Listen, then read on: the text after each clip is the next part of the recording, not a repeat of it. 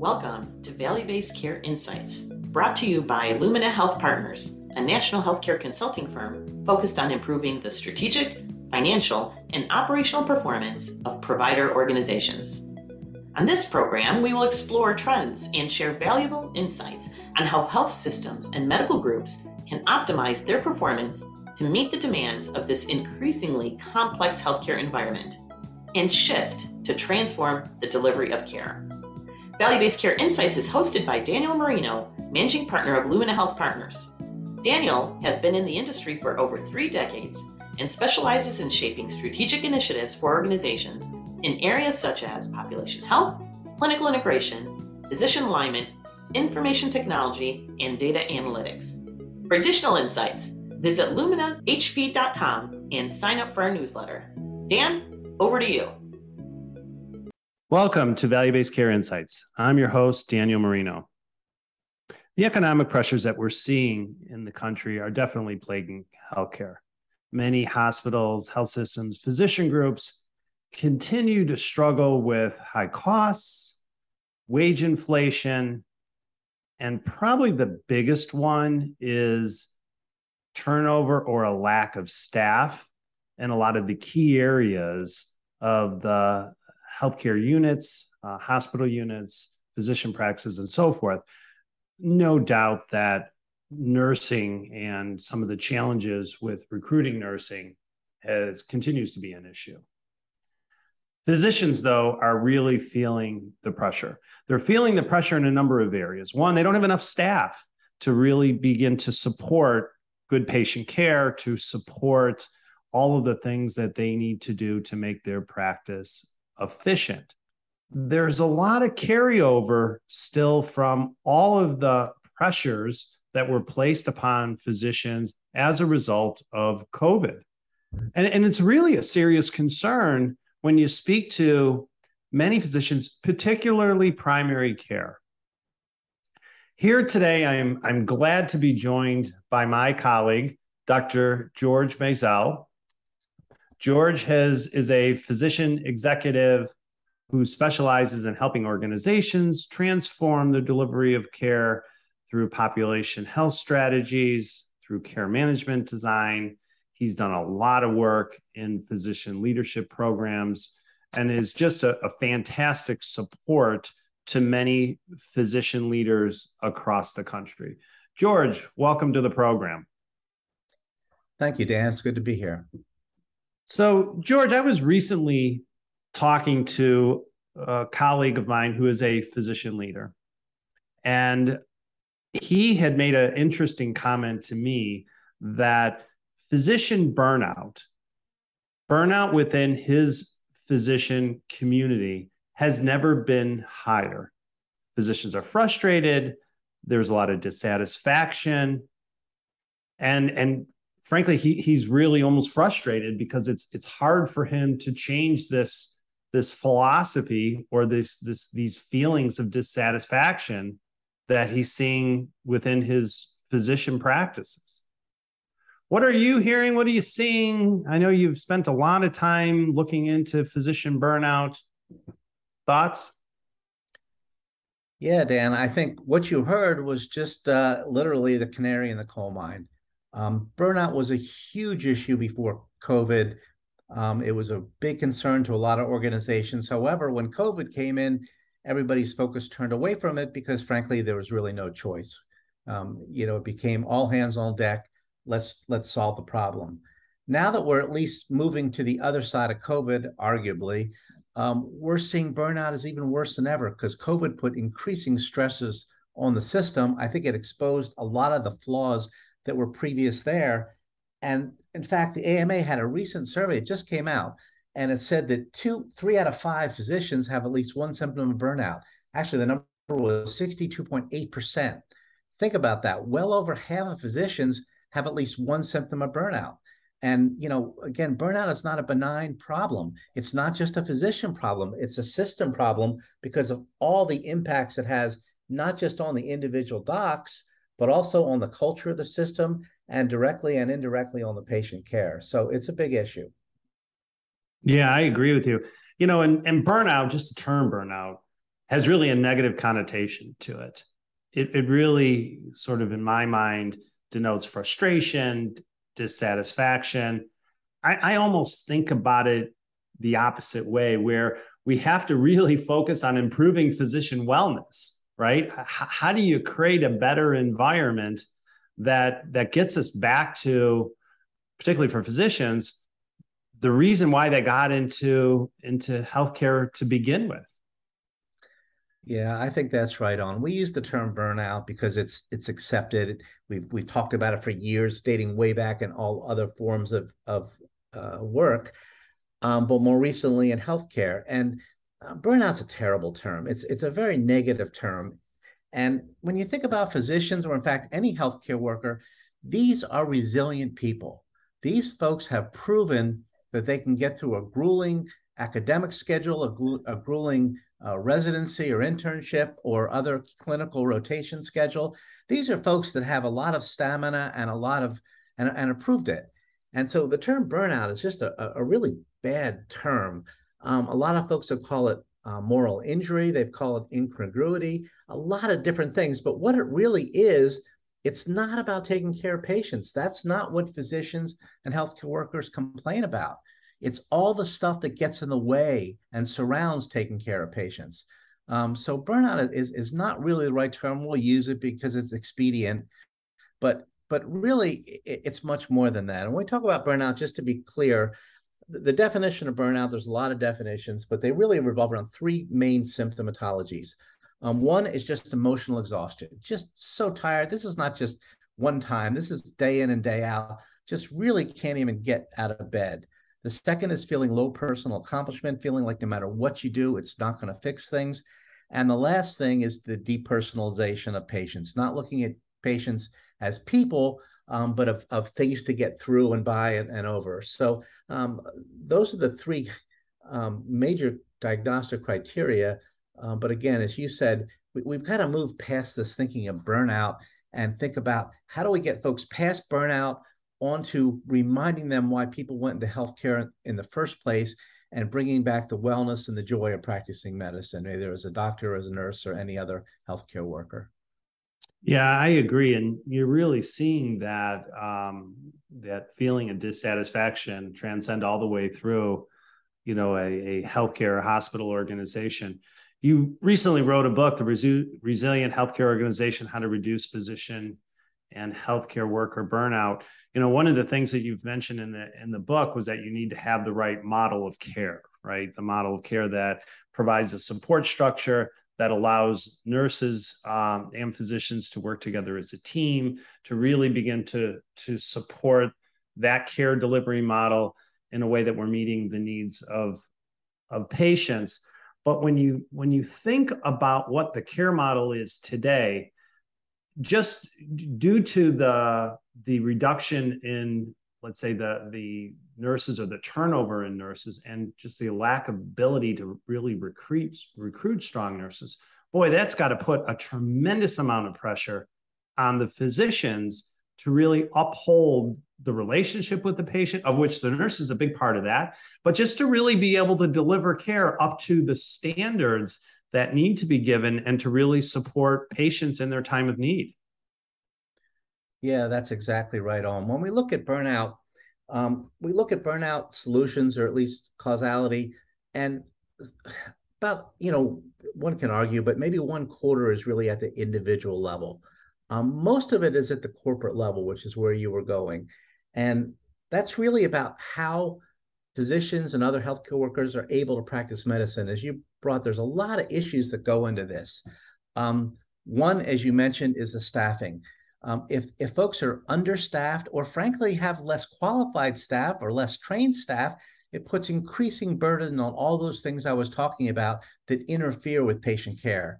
The physician wants to spend time diagnosing and treating the patient. They don't want to spend time putting patients in the room and filling out sheets and working on the EMR and those sort of things.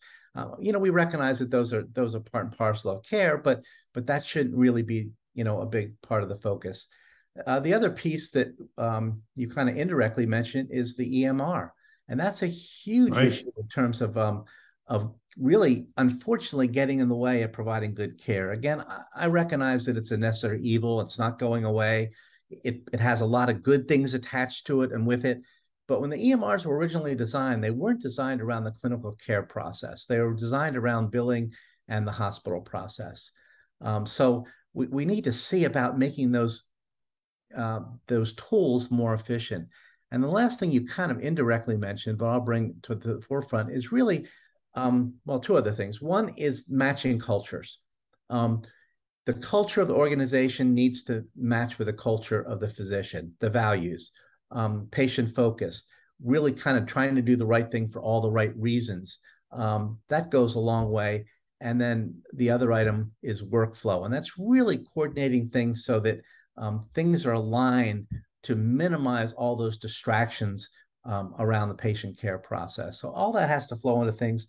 And each one of those is a complicated and complex process, but really important to getting past some of this burnout into the joy of practicing medicine.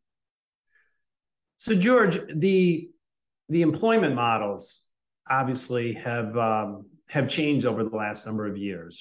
More independent physicians have become employed. I think early on, they did this for economic reasons. They did this to, I think, reduce some of the administrative functions or issues, a lot of which that you just talked about with regards to the EMR and workflow and so forth. Are you still seeing or hearing from your colleagues that they're happy with the employment model? Are some of them thinking about maybe going back to private practice? Employment model used to be independent physicians and then hospital employed physicians. That was sort of the traditional model that was around for a while. And of course, now what we're seeing, which has added a lot of complexity, is we're seeing private equity jumping in and buying physician groups. We're seeing the number one employer in the country for primary care is now United Healthcare through Optum. So we're seeing what we call payviders, which is managed care companies now owning providers. So all these each one has its own intrinsic alignment challenges depending on which model.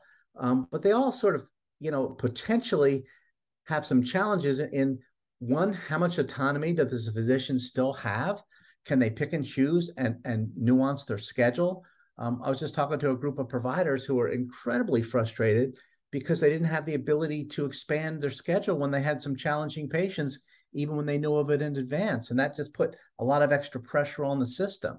So that autonomy and that flexibility are huge. The second part of that employment model is the compensation model that often accompanies the model. Again, they're all can be different, but most of them are generally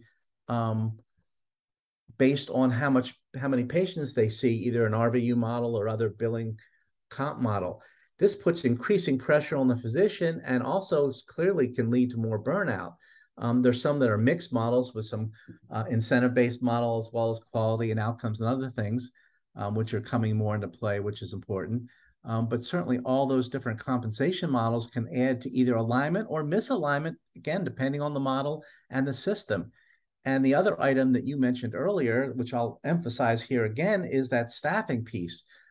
In a private practice, the physician had control over staffing to a degree in terms of how many nurses they hired and how many techs and so on. Again, there was an economic cost, but at least they had some decision-making on that control. Often in these new models where there's a large company or a hospital or a private equity company who's managing the practice, the physicians or other clinicians don't really have control, assuming they can even find people, which is, is a challenge, but assuming they can, they don't always have control over that staffing overhead, and again, can really, really lead to increasing pressures on the physician side. So again, there's a lot more than just those things, but those are the things that come top of mind.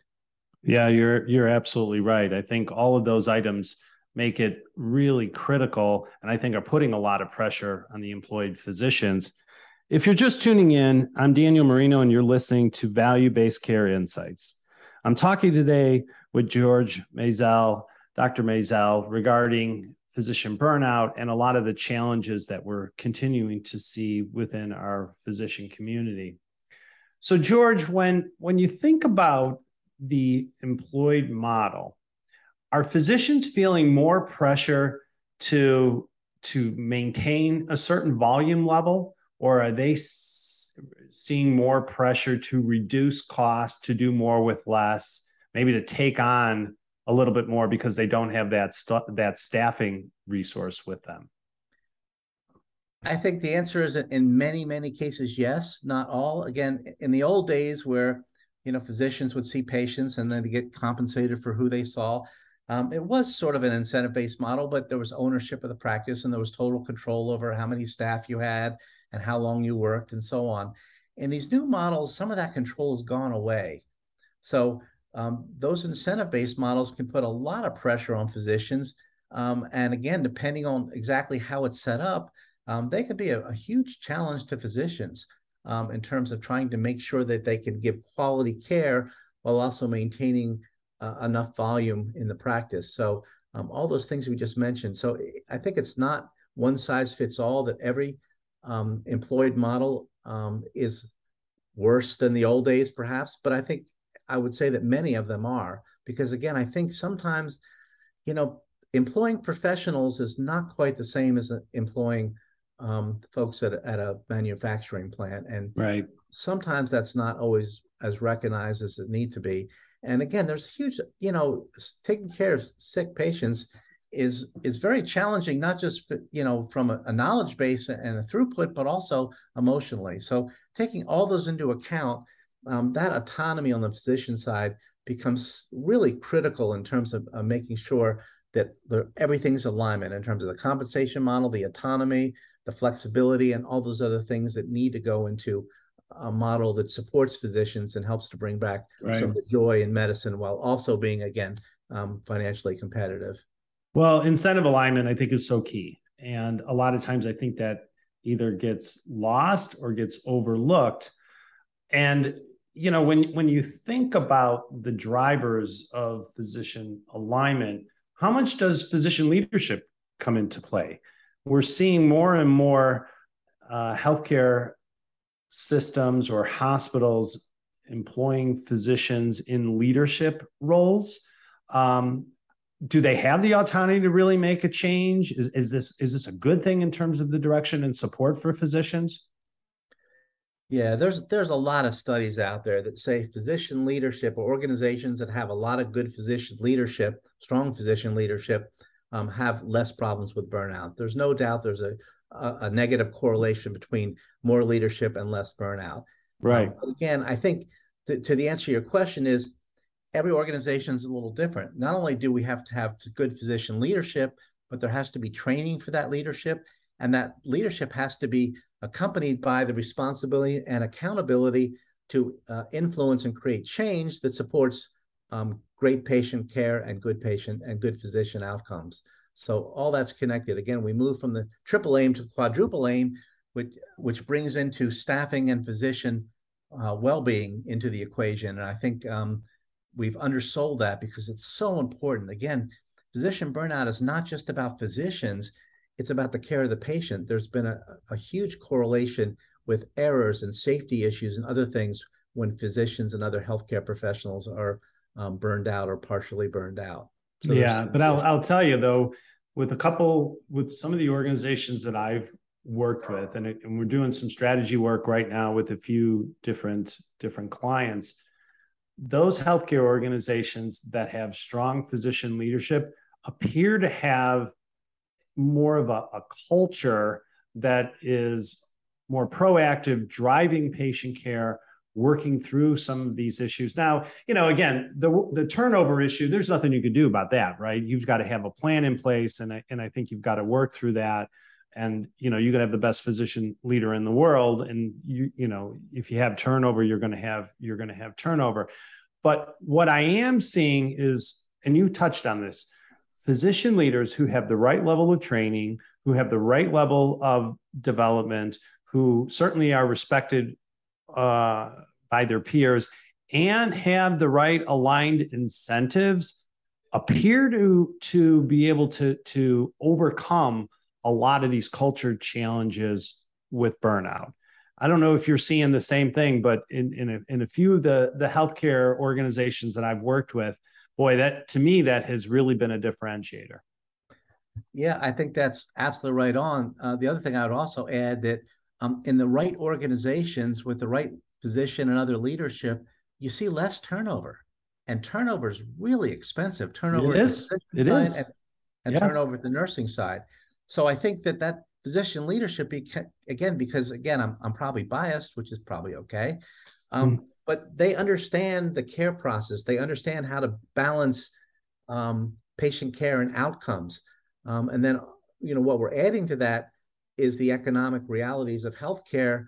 But I think, again, biased included, who better to try to make those balancing acts than someone who knows and understands patient care and patient outcomes and the workflow involved in getting patients treated properly. I couldn't agree with you more. So, if you're working with an organization and you discover that they have a lot of physician dissatisfaction, what piece of advice would you give to some of these leaders in terms of where to start, how to address it, how to begin to move the sort of the culture dial, if you will, to, from physician burnout or dissatisfaction to more around physician wellness and well-being?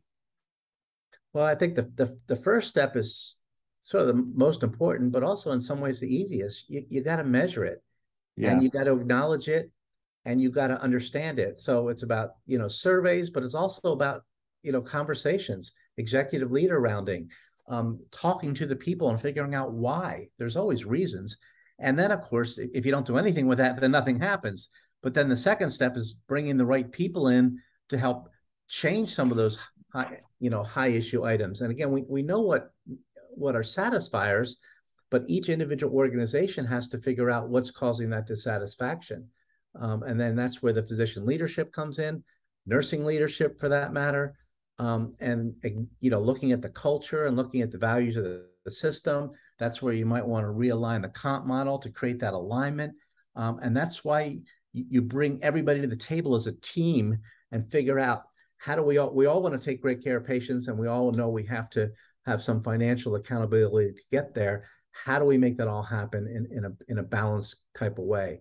So I think the first part is just acknowledging that it's real and it's expensive, and frankly, it's a differentiator in good organizations versus not good organizations. Yeah, it really is. It really is. And I really think I'm a huge proponent of having a plan, right? You have a plan, you know what your tasks are, you know where you're going, you measure your success. We do that a lot when we help organizations with strategic planning. I think you really need to have a plan on how you're going to improve physician wellness.